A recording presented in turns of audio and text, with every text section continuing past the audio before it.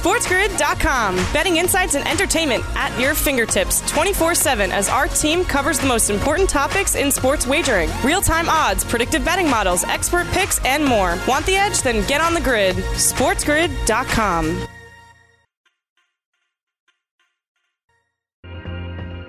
All right, welcome back, everybody. Fantasy Sports Today. Bob Harris joining us. You can follow him on Twitter at FootballDieHard and check him out every single day, pretty much on SiriusXM Fantasy or on the NFL station over on Sirius as well. He's always talking football with our good pal Mike Dempsey or our good pal Michael Fabiano. So Bob, you're kind of all over. What's the schedule right now for you on SiriusXM? Because you're basically 7 days a week. I thought 2-a-days got canceled, but not for Bob Harris.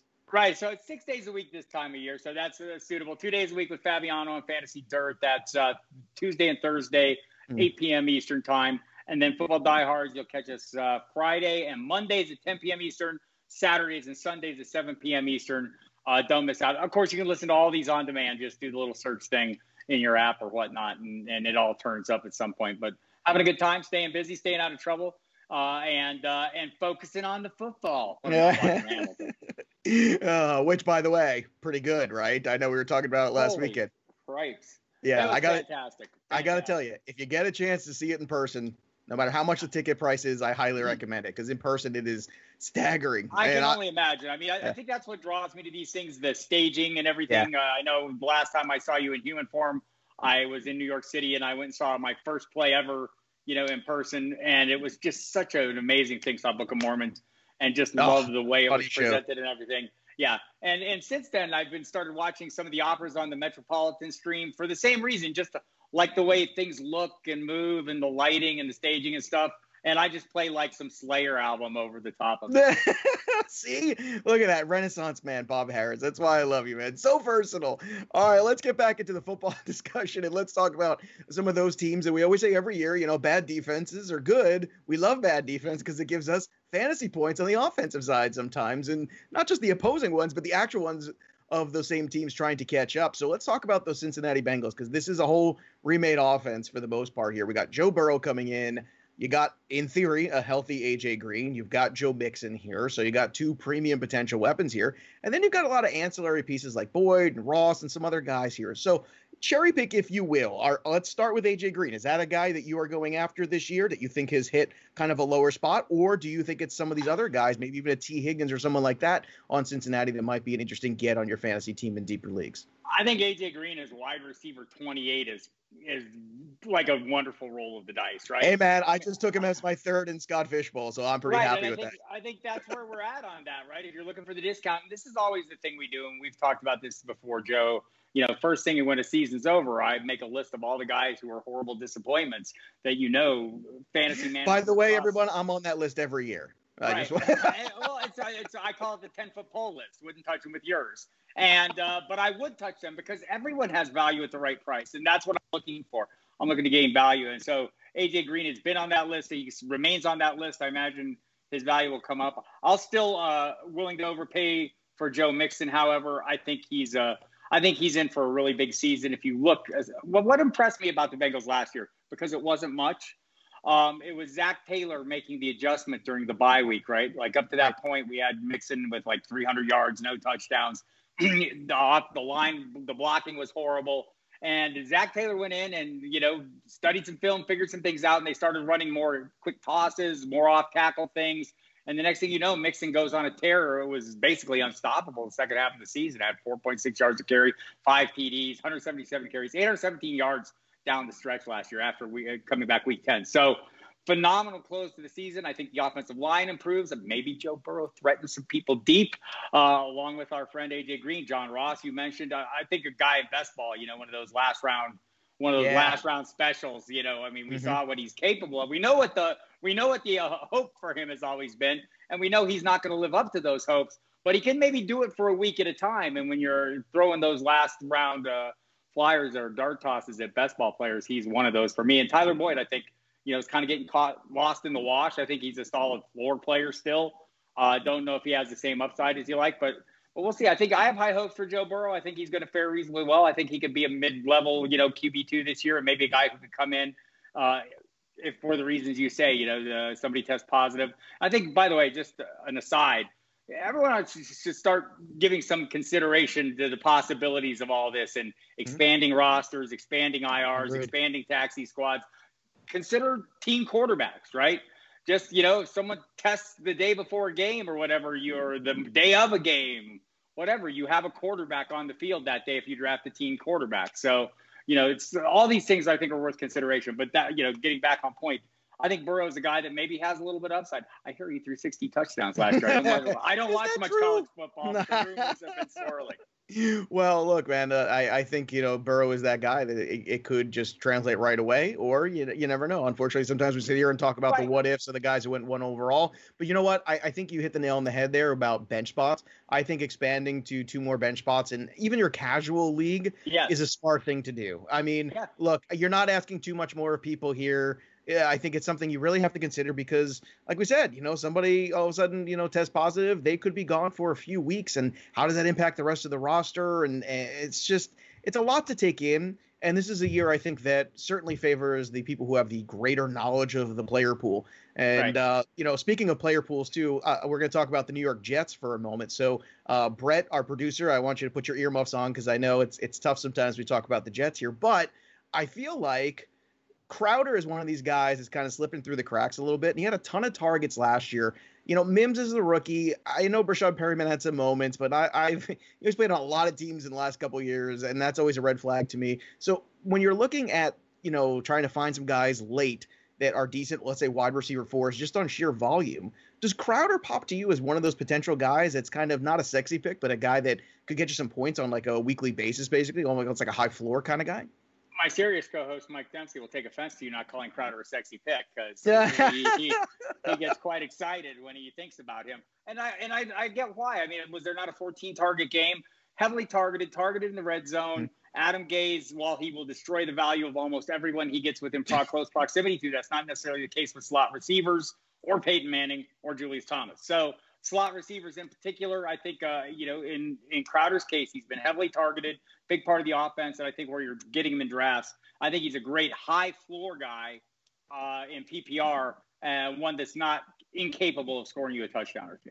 All right, let's try to hit the Redskins here for a second because obviously Terry McLaurin kind of came out of nowhere last year and had a pretty good season. I think we can all agree on that. We do not know what we're going to get out of the quarterback play in Washington. I think any of us can look at that and be concerned, but we also don't know to a certain extent what we're going to get out of the running game either. This is an offense that's really looking for an identity, Bob. And Darius Geis, he was on the field for those 2 weeks there. You saw it. And that's what's so frustrating. You see the moments and you say, oh my goodness, this is a player who could really make an impact on my fantasy roster. The problem is he's never on the field. So here we go. This is like, it's been the fork in the road, I feel like, every year, but here we are again at the fork in the road. Do you take a late round flyer on Geis? Is McLaurin a guy that's kind of getting overlooked? Is there anything here in Washington for you to kind of, pluck late and just hope for the best? And maybe, just maybe, if you can get 14 or 15 healthy games out of Darius Geis, maybe he does show you why everyone was so high on him a few years ago. Yeah, and I think everyone should be high on him based on his ability and talent level and the brief glimpses, all too brief. But I think one of the things that's encouraging is he realizes he called himself the best practice player in the NFL, and he knows he needs to translate it to games. And sometimes you can't, get away from bad luck. I know we like to put labels on people, injury prone, this, that, Look, I mean, this is a collision sport, and he's the object of every collision as a running back. And these things are going to happen. We've seen him be a capable playmaker. I think he's probably a better receiver than people are going to give him credit for coming in. And I think he's a viable guy. I'm more than willing to expend good draft capital on him. I think you're getting a fair price for him. McLaurin, I think is going cheaper than I expected he would based on last year. Maybe people aren't believing in Dwayne Haskins. I know I've seen articles recently where, they kind of show that Haskins was maybe a little better down the stretch than we realized. I don't know if I want to hang my hat on that. He's in the best shape of his career, according to Zoom. Of course. I mean, I know you're in the best shape of your life. I know I am, too. According to this time of year. Sure, absolutely. According to his Zoom workouts. But no, in all seriousness, I think there's a lot to like about McLaurin, especially he was great on the passes of 10 yards or more, air yards or more. Really racked up a lot of totals there. And also, I thought the level of competition he played against and the guys he beat last year, the cornerbacks he went up against and matched up against were really good, and he did a really good job. So I'm impressed with him. I think if I'm not looking at him, if I'm throwing the late round, the flyer card, Steven Sims Jr., a Liz Loza special, she loves him. I like him. If you look at his production down the stretch, and here he is seeing the similarities between himself and Steve Smith, seeing the coaching staff that's coming in from the Panthers, rubbing his little hands together, hoping passes come his way. Look, I think it's entirely possible that he has a reasonable year, and I've invested a few last round best ball shares in him. All right, let's talk about another team that had really high expectations last year, but was not good, and it's the Cleveland Browns. They've got a new coach, obviously, and Kevin Stefanski, and now, look, you're in a spot here where there are a lot of weapons, and Baker Mayfield had high expectations last year. He did not live up to them, but you're giving him Landry and Beckham. You're giving him Hunt and Nick Chubb. I mean, there's a lot here. You're borrowing the tight end Austin Hooper, so it's not necessarily an issue of weapons and talent. It's a matter of execution at this point. So yeah. Do you think that Baker Mayfield can execute with this offense? Because it would seem like this is a great kind of post-hype time to buy in. And I know I've got all of the Kareem Hunt shares I can possibly handle. Right. And look, I get Hunt being you. I mean, those numbers down the stretch you can't argue with them. You can argue that Nick Chubb is a better player than people give him credit for. I would agree with that. Contact, playmaking ability, long speed, ability to break big runs, and Kevin Stefanski coming in, if we're going to extrapolate the kind of running percentage numbers over to where he is in Cleveland, maybe that's not going to happen. He has a lot more weapons on the outside. And, you also see Odell Beckham talking about comparisons between Thielen and Diggs for him and Landry. I get that as well. So, look, it's going to be better. Freddie Kitchens and Todd Monken didn't get along together. It was totally dysfunctional there in terms of how the coaching staff was working. Mm-hmm. It clearly filtered down to the players when you could see guys on the field talking to other coaches, telling me, get me out of here. Something's going wrong. So it's going to improve. I think Odell Beckham, you're getting a little bit of a discount there. Maybe not so much on Landry. Both of them coming off surgery. That worries me a little bit. Don't overpay for Hooper, though, like the Browns did. You're paying for all of it. You're paying for the Dirk Cutter targets share that maybe will better go to Hayden Hurst anyway. And the time he invested in the offseason with Matt Ryan paid off. I don't know if he's going to be that same guy in Cleveland. Well, Bob Harris is always the same guy. He's always awesome. Go check him out on SiriusXM Fantasy and on the NFL channel as well, talking football. And go check out the Fantasy Football Die Hard magazines that are going to be hitting all of those stores everywhere. So go pick them up because Bob and his team do outstanding work. Bob and I are actually knee-deep in a 32-team Dynasty slow draft right now that Mike Dempsey created. How's your team going so far before we get out of here? You like what you see so far? Give me 10 seconds. Pretty happy with how it's going. Jonathan Taylor, the apple of my eye, running behind that offensive line for years to come. There you go. And Daniel Jones. All the pieces falling into place. Bob, thanks so much for your time. We always love talking football with you. And again, go give him a follow on Twitter at FootballDieHard. We're going to take a break here on FST. When we come back, Craig will be back right here on Sports Grid. Stay with us. In-game live. You talk about the guy on second base. I think that could be just this season under the guise of safety and safety controls. I don't know how they're going to maintain this. No high fives, no, hugging at the home plate on a walk-off home run. No, or what about no fights? I imagine that you'll get a warning first, something like that, and then low fines, $50 to $100. I don't know, to try and get you to stop. Catch the program every single day on Evan TSY Radio and on the Sports Grid Network. SportsGrid.com. Betting insights and entertainment at your fingertips 24/7 as our team covers the most important topics in sports wagering. Real-time odds, predictive betting models, expert picks, and more. Want the edge? Then get on the grid. SportsGrid.com. Thanks again to Bob Harris for coming on our show today. Love Bob. Loved working with him on satellite radio for many years. Joe, I actually used to host with Bob. I think it was Mike Dempsey that would host. Mike Dempsey host with him on Still radio. Does. Yep. And so what would happen was basically 2 times a year, Mike would have to do the Jaguars games, right, on Thursday night, right? Because they'd always play Tennessee on Thursday night, right? Isn't that the running pretty joke? Much. Yeah, pretty much. So in the preseason, I would have to host that show. And then on one Thursday night a year, Bob would ask if I could host with him because I was like the backup host for. I just did a full hour with those two boys. We're actually in a 32-team IDP Dynasty League draft right now. So every player's doubled. It's fascinating. It's fun. Mike asked me to do it, but those guys actually where when I first started in radio there, doing the 10 to 1 a.m. shift on Saturday nights, which I can assure you, nobody was calling me. They were always so gracious. They were the Saturday in the summertime. They would be the lead into that show, and then I would take over at 10. But they would always have me on to crosstalk. And even though Bob hates baseball, at the time it was a baseball show, he would, because he's new to the network. Let's get Joe on. And that's how I got to know those guys so well, because I would always do that last segment with him, and we would banter and go back and forth and became great friends. And when I started when I was still writing the Black Book series and switching and expanding football, Bob was such a huge help to me. And, it's one of these things where it's kind of the same business Bob is in, but he was always like, well, what can I do to help? What can I do for you? All these other things. Yeah, always a good guy. And it's just, it always stuck with me. And it's something that I've in turn tried to do as well to anyone who's doing the same thing. Yeah, I'll answer any question you have. How can I help you? Because Bob is always one of these guys, and I said it in the interview, who he understands that the world is big enough for lots of different voices and actually makes the community much better. And one of the great, both those guys, just two of the absolute best in terms of professionals, and Mike too, man. Mike is so much fun. And I still go on that show quite a bit during the year on the NFL channel that they have now. So they've expanded from the fantasy channel to the NFL channel too, which is great for them. Cool.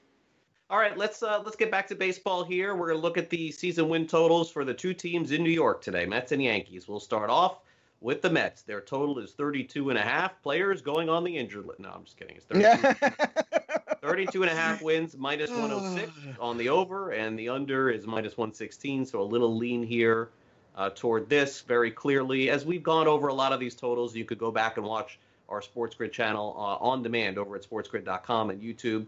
A lot of the totals are around this number, 28, 29, 30, 31, 32, because there's just not going to be that much differentiation in a short season. Sure, you're going to have a team that's going to be like 15 and 40 something. Like, yeah, there's going to be a couple of those. But overall, there's not. A lot of teams are going to be right around 500, and that's essentially where they're pegging the Mets to be.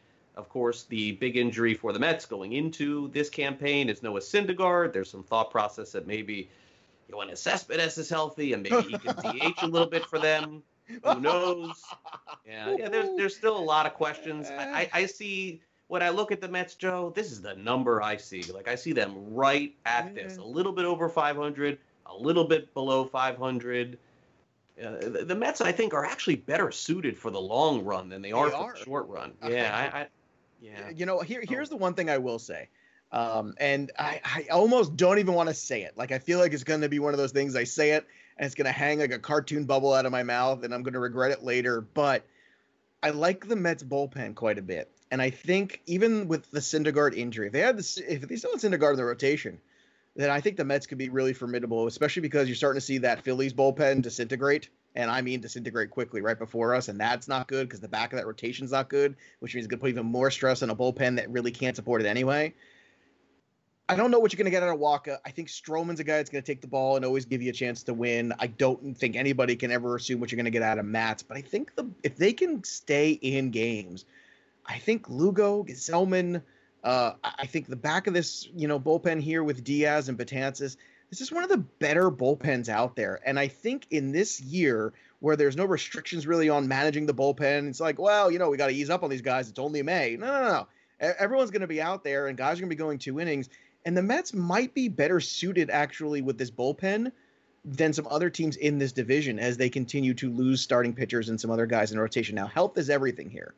But there's part of me that thinks the Mets can go over. I don't want to bet it because I think it's foolish to do so. Because like you said, this is pretty much who they are. They're probably just slightly above 500. That's what they were last year. Like, but it feels like also you have to take into account what's happening with the other teams.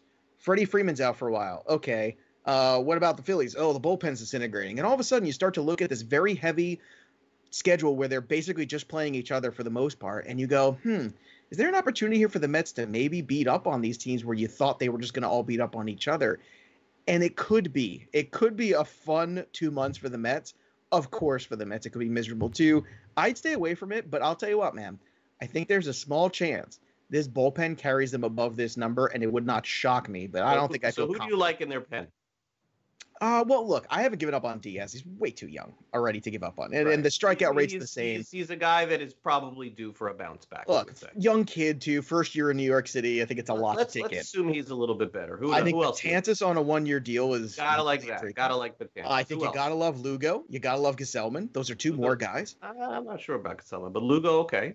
Gesellman's pretty good. I mean, you can pull up his stats if you want, but I mean, that's 4 guys right there. Give me 4 deep on any other team in the East that you feel good about.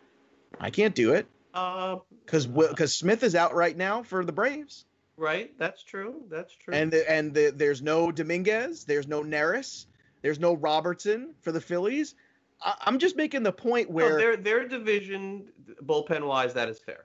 I think so. I mean, they're better than the Marlins bullpen too. Yes. The Nationals bullpen? I don't know, Craig. That could be better. Are you in love with the Nats bullpen? I love the starting pitching. I don't know about the bullpen.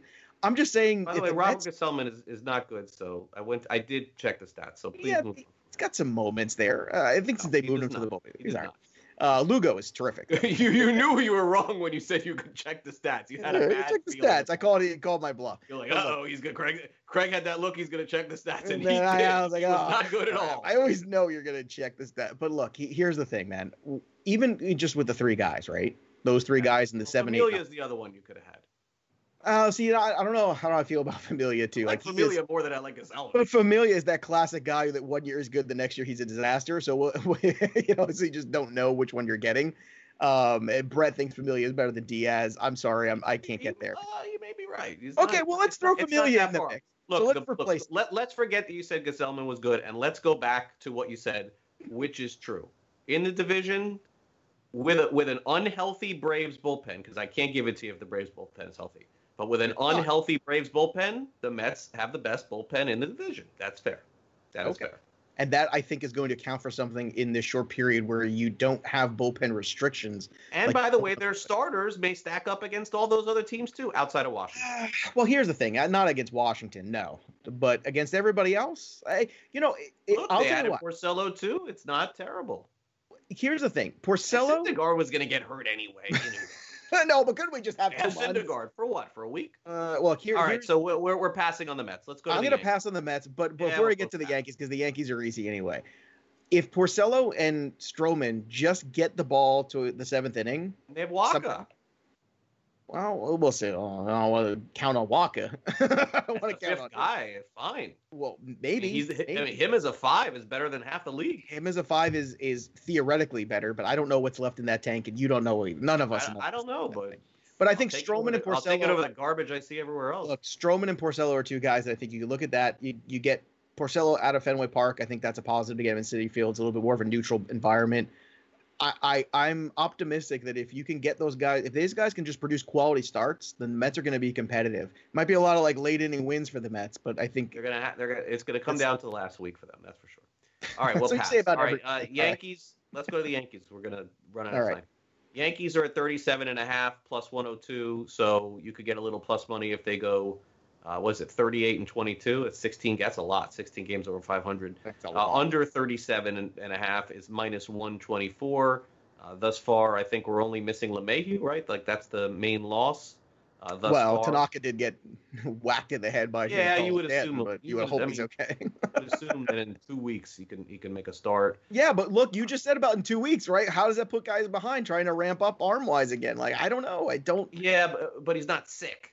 But concussions are no joke, man. Yeah, that's fair. We'll have to see. We'll have to see with him. I'm not as optimistic as you are. It's a stacked team regardless.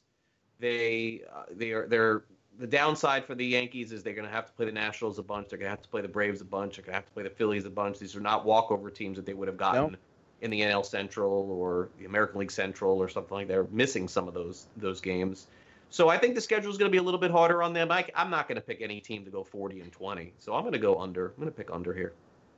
You know what? I kind of feel like you're right. I don't think it's going to be much under, but under feels like a better route to lean with this team. And it's not because they're not loaded. They are, but you're just asking a lot under the circumstances with some other competitive teams out there. If they were just... And by the way, 36-24 would be awesome. That'd be great. Oh, yeah. Well, I think even 35 wins would be pretty awesome under the circumstances. I'm not picking this team to go over that. I mean, the Dodgers are dicey to go against just because where they're playing and the division they're playing in. Well, I'll tell you what. Yankees beat up on the Orioles. You know they're going to beat up on the Orioles like they always do anyway. So, but beyond that, is there any pushover anymore? I guess here's the question you'd ask yourself. And they didn't get they only get the Marlins 3 times. They only get the Marlins 3 times, but they're going to get the Red Sox without Eduardo Rodriguez and without Chris Sale, probably. Right. They're going to but they beat them 20 times last year. They did. Look, I actually saw a stat yesterday on Yes Network. They were running the Yankee little, scrimmage, as it were. And they ran a stat that their worst stretch last year, they were still like 5 games over 500, the Yankees. So this was a team that really did not struggle very much, basically wire to wire. And, we forget that, even when you go past the Stanton and the Judges and the Torreses, you still got the LeMahieus. You still got Gary Sanchez, who can hit, the 30 home run power bat. But I think that the other question is what the Blue Jays are, too. I would imagine the Yankees are far better than the Blue Jays. But that's another one. They'll be better.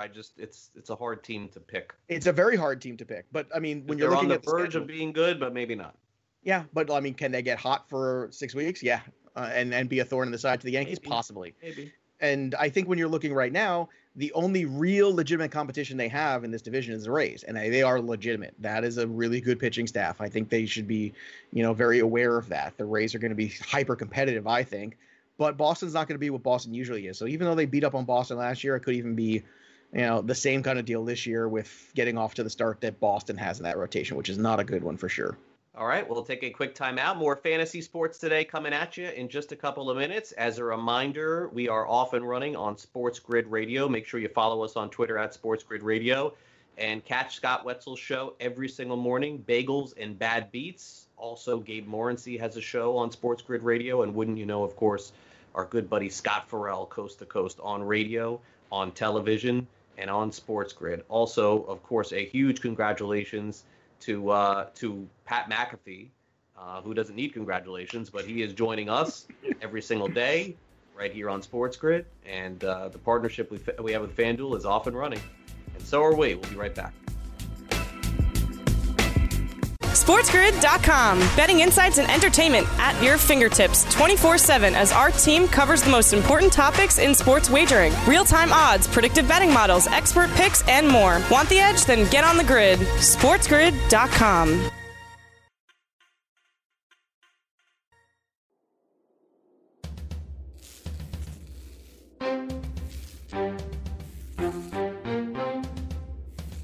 You're watching Sports Grid. Get on the grid.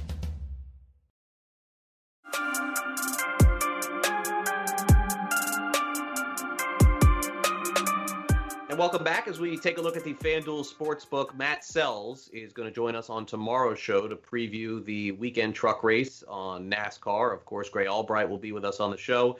As you probably heard about the announcement, Pat McAfee and FanDuel joining up with us here at Sports Grid. Pat will be on every single day here on our network. It's really exciting to say. Also, stay tuned for a little announcement coming on our show here on Fantasy Sports Today. Don't want to let the cat out of the bag. Joe and I are not going anywhere, but we may have a little bit of a time change coming here. You'll have to stay tuned to find out that. Also, just follow us on Twitter at Craig Mish, at Joe Pisa PS17. We will certainly let you know. But with the baseball season coming up, got to get more in depth, and of course, I'll be at a lot of games this baseball season at Marlins Park.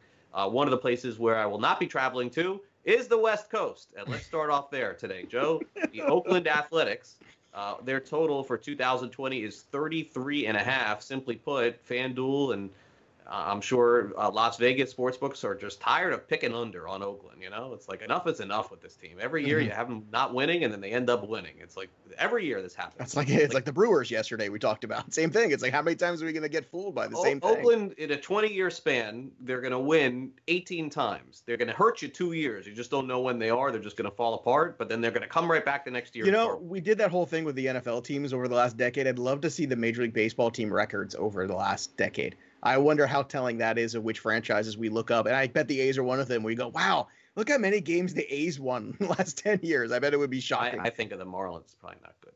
No, probably not. Probably not a good number. But that's all right, so 33.5 is their number. They're predicted to go over 500 and compete for a spot in the playoffs postseason, no doubt. That's what this number is telling you right here. And the odds are even at 33.5.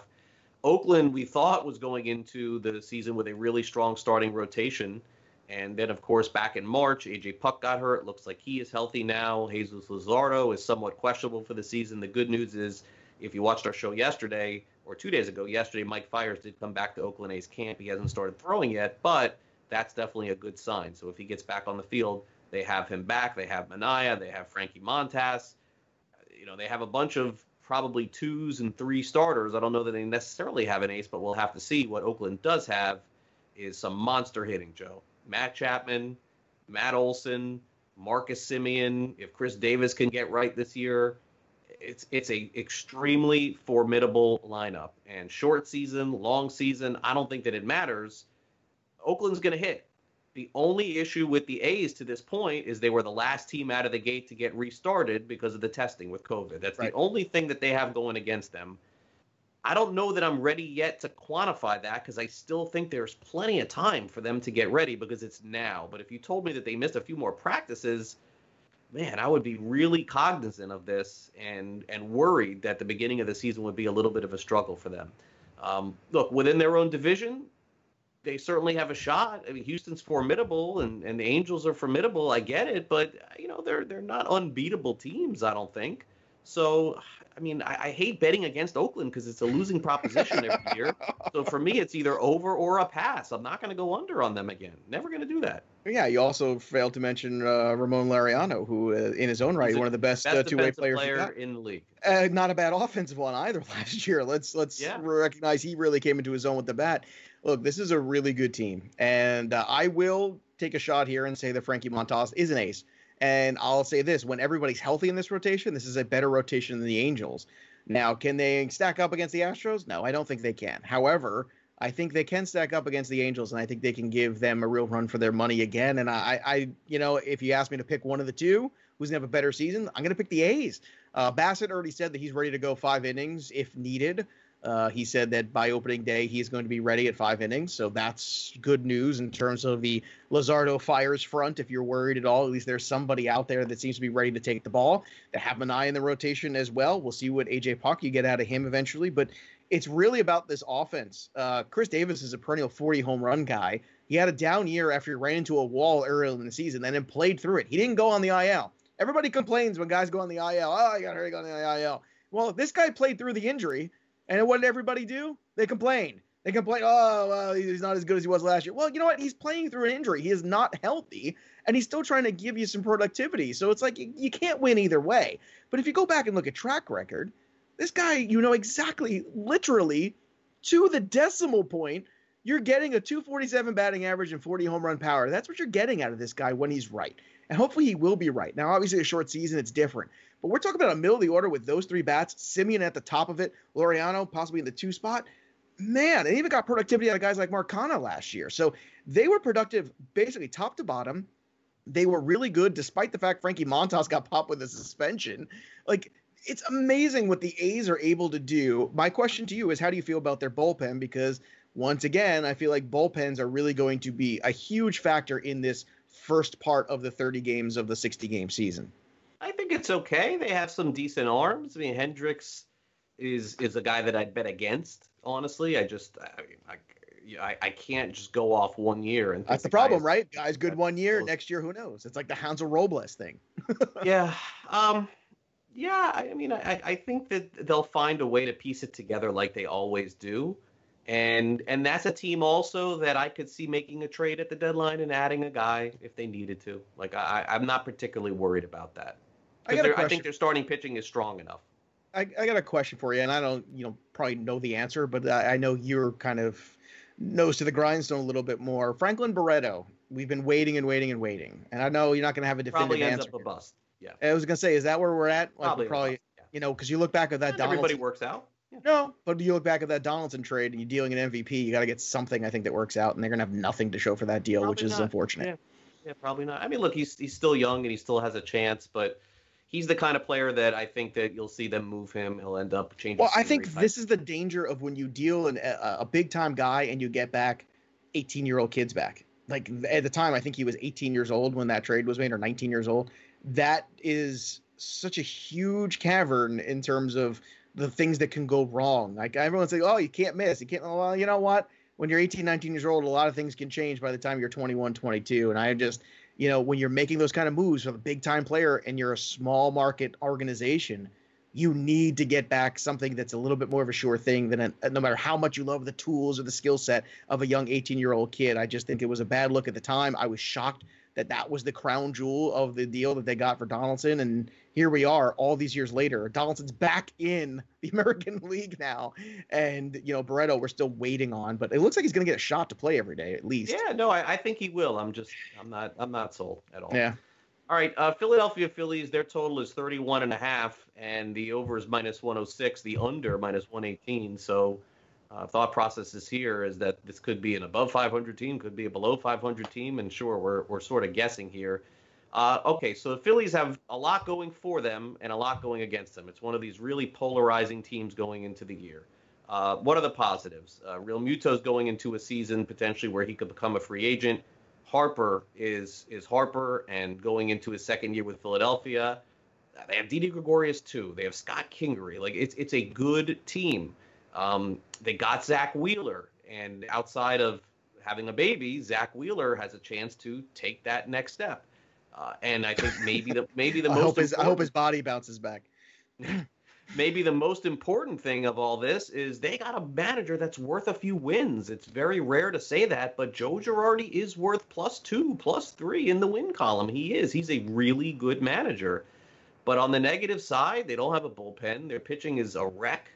And look, their top pitcher right now isn't on a mound yet. So, I'm not really sure what to think of Philadelphia. I think that this is one of those that I would love to have in my back pocket and bet it the night before the season, because I just think right now it's a pass for me because there's just too much there. But I would tend to go over because of the manager. I know it's crazy to say, but I think Philadelphia is better than a 500 team in 162, which makes me think that they're better 500 than a 500 team in 60. And it's a rare scenario where if it comes down and literally, Joe, they need like a couple of wins to get over this number, I want to bet on the guy, the skipper, that I know that can help. And I think that he can. I'm a fan of the manager. Yeah, well, managing the Yankees is a lot easier than managing the Phillies right now on this roster. And I know he did a good job with the Marlins, too. Yeah, he managed the Marlins, too. I remember. Never had a bad year managing. I didn't forget. Well, how long did he manage the Marlins, though? Well, we could do 2 shows on that scenario. Was it 2 years? Was it 2 years? No, it was 1. It was 1. It was 1 year. He won manager of the year, and then he was gone to New York. He didn't get along with the owner. Right, he didn't get along with the owner. So he had 1 good year with the Marlins, and then he got to manage the Yankees. And it's... But that was the last time the Marlins were like above 500. It's been like 20 years. I got you. I feel you, dog. I'm a fan. I'm a fan of I know, but I've also lived up here for the last 20 plus years, and I remember a lot of watching Joe Girardi and people complaining about Girardi's certain mismanaging the bullpens and things of that nature. Everybody complains about. I know, but you know what? I also saw him make a lot of weird decisions in the playoff games too.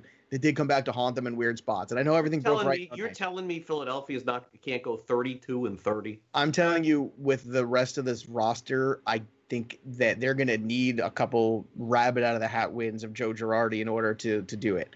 And I'm being realistic. And I like Rhys Hoskins. I love Harper. Hold on a second. Jake Arrieta has given you nothing. No pitcher. I understand that. Okay. Zach Eflin. Good luck. I don't know what he is. Nick Pivetta was dreadful last year. Then down to the minor leagues. Yeah. Velasquez. Right. You keep saying move on, but then you're basically asking Zach Wheeler and Aaron Nola to be Strasburg and Scherzer, and they're not. And they can if they're healthy. I like those 2 at the top. You know what? I've watched a lot of Zach Wheeler. He is an up and down pitcher. He looks great one start, great 1 inning. The next inning, the next start, not the same guy. And my bigger problem is the bullpen. Okay? They have a horrible bullpen. You lose Neris now. No Dominguez, and I know nobody likes Dominguez anyway. Yeah, you're basically down to Morgan and Alvarez. That's what you've got. They've got nothing. They got Tommy Hunter and Francisco Liriano. I can't argue that. But it's a 500 team. It's a 500 I don't care how many moves you can make if you're Joe Girardi. If you don't have the players, you don't have the players. And I just feel like the Phillies right now, yeah, they have some big time stars, and that's awesome. But unfortunately, you have 2 starters, not 5, and you have 0 in the bullpen right now. That is not a good equation when you're fighting teams like the Mets, like the Nationals, like the Braves. I'm sorry, it's not a good equation. So I bet you the Phillies are 31-29 going into the last game of the season. Yeah, I don't think they will be. You think they're below that? All right. I think they're below that. I really do. And it's not because Girardi. I think it's just being realistic and looking at the roster, Craig. All right. Got to be realistic on this show for sure. We'll wrap it all up when we come back next. This is Fantasy Sports Today. Craig Mish, Joe Pisapia. Great to be with you here. And don't go away. We're back after this.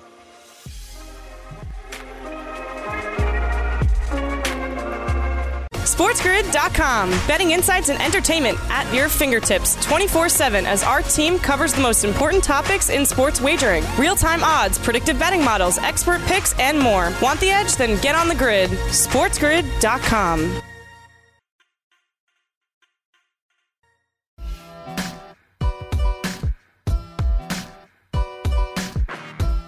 Welcome back to Fantasy Sports Today. Craig and Joe here with you. And of course, this weekend, it's really time to start heating up diamond bets here on Sports Grid. As Joe, I can only imagine as we get closer, you guys have a lot to talk about this weekend. Oh, absolutely. I mean, so many adjustments. So many guys are already testing positive, what the first couple of weeks of Major League Baseball are going to look like, and some of the names that you might need to know. We're going to probably dive deeper on some of these guys like Monte Harrison and some other players. Plus, we're going to continue to look at the wagering side of baseball as we do on Diamond Bets. And we'll always give you a few laughs so you can check us out. And us, I mean Matt Stryker and me, Joey P, on Sundays right here on Sports Grid. Got some card flipping going on? We might as well have some card flipping. I don't know if you saw the last one. It was two guys with some whack. I think it was a Pete Ladd or it was a Ken Phelps mustache or something. Somebody had like a weird mustache and a Kurt Schilling with a weird mustache from 1989 Donruss. And the question was, which one of these guys would you least like to see show up in your Uber driver? And I think that was a very fun discussion. So you might have to check out that. That's going to be a good time. All right. I will. I'll check it out. All right. Really something interesting that the Mets and Yankees are doing as the 20th anniversary is coming up of the September 11th attack on New York City. And the Mets, Joe, are going to face the Yankees on that date of September 11th. And certainly I have a story that I could share. I'm sure that you can as well. But either way, Joe, Mike Piazza, certainly had some very heartfelt things to say. Yeah, he absolutely did. And I am the son of a 9/11 survivor. My dad actually worked in the World Trade Center for the bulk of my entire life. I used to go there, visit him quite a bit. And I was actually in Philadelphia doing a show, and I was off that day, didn't have a rehearsal. And I remember my mother frantically calling me at 8-something in the morning, screaming and saying, he's okay. And I have no idea what's going on. I turn on the TV and I see what I see, which was just, again, I think the most surreal experience ever. And luckily, eventually, he was able to get off the island of Manhattan. And I remember he was going into an elevator in the first tower when the first plane hit. So just a couple seconds could have been very different. And he also worked on the project afterwards of rebuilding the PATH station and some other projects down there. My father's an architect, so he actually worked on some of the rebuilding. So 9/11 really hit my family and in a very different way, and we're very lucky compared to so many other people. And the first time that I felt normal again in some way was that Mets-Braves game where Mike Piazza hit that home run, and Mike Piazza had that moment there. And the Mets and Braves who hated each other, and I hated the Braves, and everyone's out there and they're wearing the NYPD hats and the NYFD hats. And it was a great moment for the city and a great moment for humanity. And I think it's important sometimes where, when things are all going wrong, we come together as a nation around sports. I mean, we just do. It's what we do in America. It's how we do things. Sports are a real piece of that fabric of this flag. And I think that that's why I feel like in this pandemic and some of the racial issues going on in this country and the political issues going on in this country, when we don't have sports, we don't have that communal piece to come together. And when we're missing that piece of the puzzle, and I think that's in a way why this has been so much harder than some other things, because we look to those moments and those places to kind of transcend where everybody can feel good about something again. And we haven't had that. Hopefully we will in a few weeks. And that's why I'm trying to be optimistic that despite some of these early struggles here, that we're going to get past them and things are going to get better, and we're going to just adjust to whatever this new normal is, and something is better than nothing.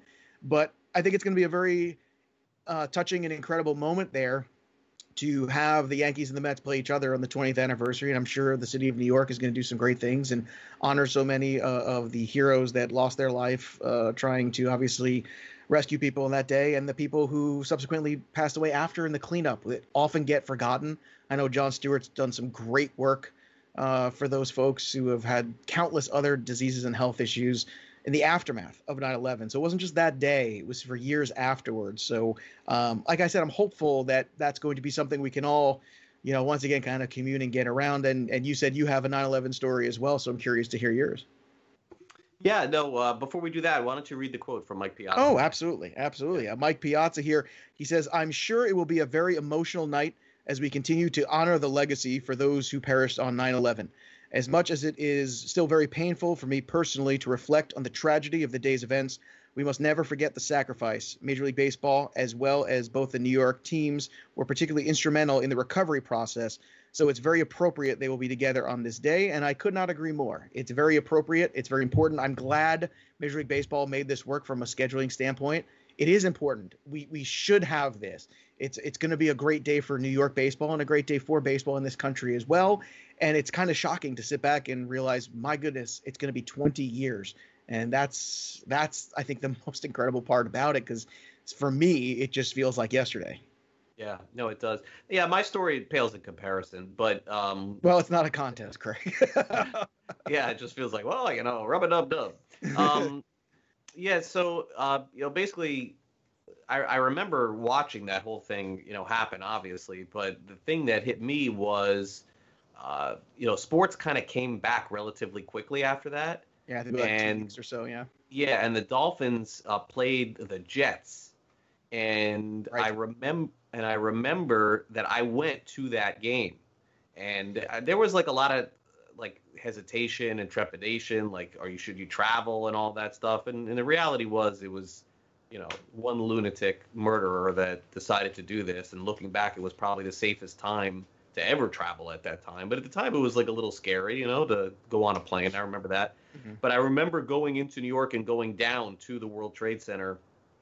I think it was like 7 days later or 10 days later, mm-hmm. not long after that, and still seeing the posters of the people who were looking for, their family and everything like that, and seeing it in the subway and those areas. So it was a pretty quick trip that I went to New York after that point. And I remember as soon as we got to New York, me and my videographer, we went right down there first. Like, it was like the first thing that we did. So yeah, that was my memory. But I remember those NFL games specifically too, and those moments with the anthem, and I can't help but get hung up on this, but I feel like that's why right now this country is going through a lot of growing pains and a lot of issues, and not having the ball game, as shallow or silly as that sounds, it makes it harder. It really makes it harder. It's a good distraction, but the problem with this distraction is they're in danger, right? Yeah, that's what makes this so complicated and so complex.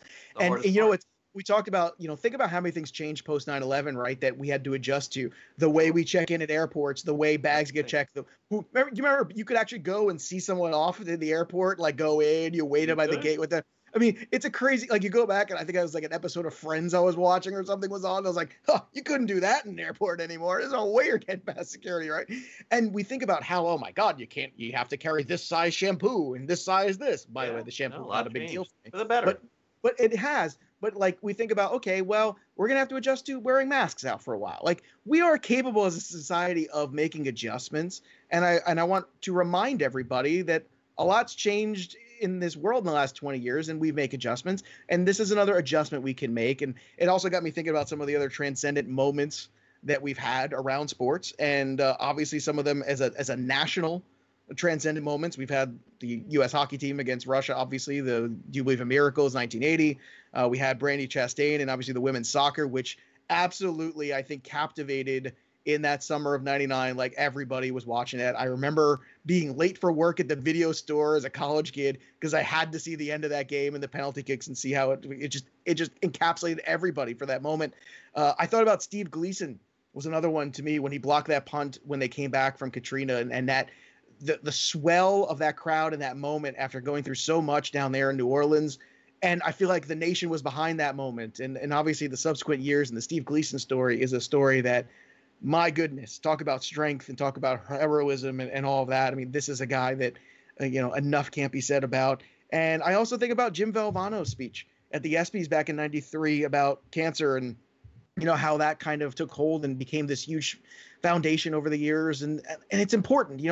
Sports are entertainment, but they're important. And I don't think that we should dismiss that. And hopefully the athletes will be protected, and hopefully we'll have some more of these moments to come this year. I think we need them. And I hope that everyone in the leagues are doing the right things here. And this is why it's very important for these young players to kind of get on board, Craig, and not do the stupid things to endanger their other teammates, because you don't want to cost a season here for the entire Major League Baseball just because one young man or one young woman can't possibly stop themselves from going out or following proper guidelines. It's nuts. Yeah, and that's the hard thing about this thing. As you mentioned before, if it was just as easy as playing, then I think it'd be fine. But there is a huge risk of something happening to a player, and that's honestly my concern for the NFL. If it wasn't for that, I think that everything would be fine. And as we talked about at the top of the show, I certainly think from the NFL's perspective, it was a good sign yesterday that they are at least planning on allowing fans. But there's like a negative to every positive, and like the positive is the news that we got yesterday that the Ravens are going to allow 14,000 fans. But the negative is like, wow, so that's it. They're only going to allow 14,000 fans. That's the max at this point. How does that work? Is it all just the season ticket holders, or how? I'm just trying to figure out. They haven't determined, but my guess is, whoever spends the most gets to go. Which, by the way, probably should be. I mean, is there an argument there? No. I mean, I guess, you know what you're spending to go to those games anyway. Somebody posted something too about boxes account for how many seats? 6,000, 7,000, 10,000 in the stadium? Probably. Well, I mean, I imagine the luxury boxes are actually more dangerous potentially because they're closed off environments. Maybe people with luxury boxes get to sit in the stands. I mean, who knows? Maybe. There's a lot. But it seems like the open air things, from everything I've been reading, that is where, it's the rate of infection still present, but open air areas are where it is lower. But the problem is packing people in. The problem is restrooms. The problem is, all those other things, which, there's obviously so much before we get there, but we'll be here for you here on Fantasy Sports today to break it all down for sure. Thanks again to Bob Harris for coming on the program today. It was really fun to see Bob and Joe go back and forth on a little fantasy football. Of course, Joe and I will be back here on the show tomorrow and give you an idea as to what's in store. On tomorrow's show, we'll have a NASCAR preview with Fantasy Alarm's Matt Sells. It's not a huge NASCAR weekend, but there is a truck race this weekend, and so Matt will preview that. Also, Gray Albright makes his weekly appearance on our Friday edition of the show, so make sure you stay tuned for that as well. Joe and I, of course, will be back tomorrow morning at 11 a.m. Eastern as we get ready to wrap up yet another week, believe it or not, of Fantasy Sports today, which is crazy. Time is sort of flying by. And in case you haven't heard, we have a 24-hour radio broadcast going here, and it is Sports Grid Radio. Make sure you follow us there on Twitter at Sports Grid Radio. You can also go to our YouTube channel and see all the different shows that we have on, and that would include the morning after. They do a great job right before we come on the air every single day. The early line, they come on very early in the morning, and then Gabe Morency, as well as Scott Farrell. We have a great group of people here at Sports Grid, and it's only getting bigger. Pat McAfee has joined us. FanDuel Sportsbook is our partner, and we're just getting started here at Sports Grid. So for my co-host Joe Pisapia, I'm Craig Mish. Thanks to Brett, Danny, and Ryan for producing our show once again today. We'll see you tomorrow morning, 11 a.m. Eastern, right here on Fantasy Sports Today on Sports Grid. Until then, have a great night, everybody. See ya.